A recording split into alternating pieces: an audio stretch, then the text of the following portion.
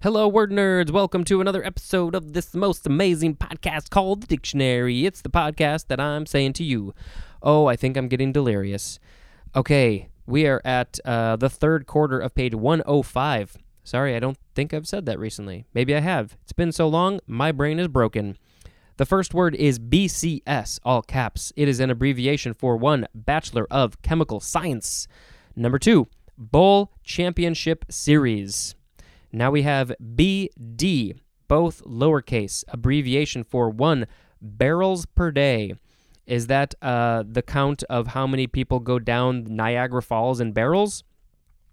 There were 17 BDs today. That was a real good day for BDs. Number 2, it is an abbreviation for board. Number 3, bound. Number 4, boundary. And number 5, bundle. Now we have BD again, all caps, abbreviation for 1, Bachelor of Divinity. Number 2, bank draft. Number 3, bills discounted. And number 4, no, there's one more after that. Number 4, bomb disposal. And number 5, brought down. Now we have an interesting word. It is dillium. I think that's how it's pronounced, but it is spelled B-D-E-L-I-U-M. Dillium, sort of. The B is silent. This is a noun from the 14th century, a gum resin similar to myrrh obtained from various trees of the East Indies and Africa. So myrrh, if you don't know, is spelled M-Y-R-R-H. And it is obtained from the various trees. The genus name is Commiphora. Moving on to BD, second word FT, all lowercase. This is an abbreviation for board foot. Now we have BDL or BDLE, all lowercase, abbreviation for bundle. And we had bundle abbreviated before as BD, so, you could do BD or BDL or BDLE, and you might as well at that point just spell out the whole word, B-U-N-D-L-E. Now we have BDRM, a lowercase abbreviation for bedroom. Now we've got BDU, all caps. It is an abbreviation for battle dress uniform. Next is a long one. It is the word be, B-E. It is a verb. Oh boy, lots of information to say. Okay, so usually I don't say these things, but this one is just kind of different and fun. And, fun? I don't know. And for those of you who are not native English speakers, maybe this will help.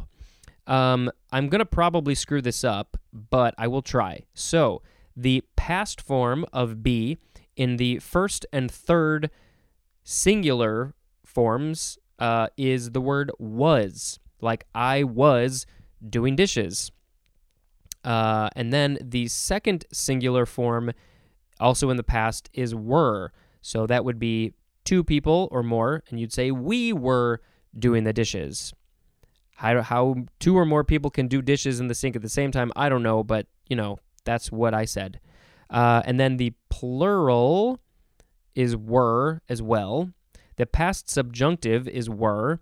The past participle is been, like I have been doing the dishes, or I will have been doing the dishes. I don't know. I'm screwing this up. And then it says chiefly British. Present participle is being, B-E-I-N-G. The present singular or first singular is am, like I am doing the dishes.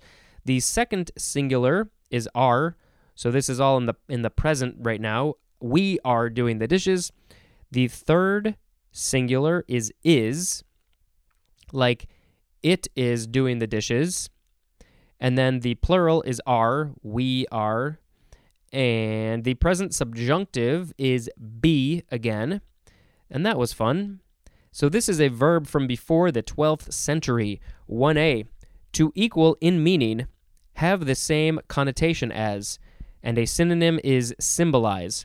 So we read all those different forms of the word because, depending on the context, we're going to use a different word in all of these examples instead of the word be. So this example for 1A is God is love. Also is in January is the first month. Also is in let X be 10. And now we have 1B, to have identity with, as in the first person I met was my brother. Chances are the first person you met was your mother, but, maybe not. Now 1C. Well, no, it was actually probably the doctor or the midwife or the doula, somebody like that. Now 1C, to constitute the same class as. 1D, to have a specified qualification or characterization, as in, the leaves are green. 1E, to belong to the class of, as in, the fish is a trout. And that is used regularly in senses 1A through 1E as the copula of simple predication. Words I should know the meaning of, but I don't. Now we have 2A, to have an objective existence, have reality or actuality, and the synonym is live, L-I-V-E, as in, I think, therefore I am. That, it doesn't say this, but that is a quote from the philosopher René Descartes, who, is talking about consciousness. The fact that I think, I can think about things in my existence, that means I am, I exist. I don't know a lot about what philosophers have said, but that's a pretty famous one. All right, now we have 2B, to have, maintain, or occupy a place, situation, or position, as in, the book is on the table.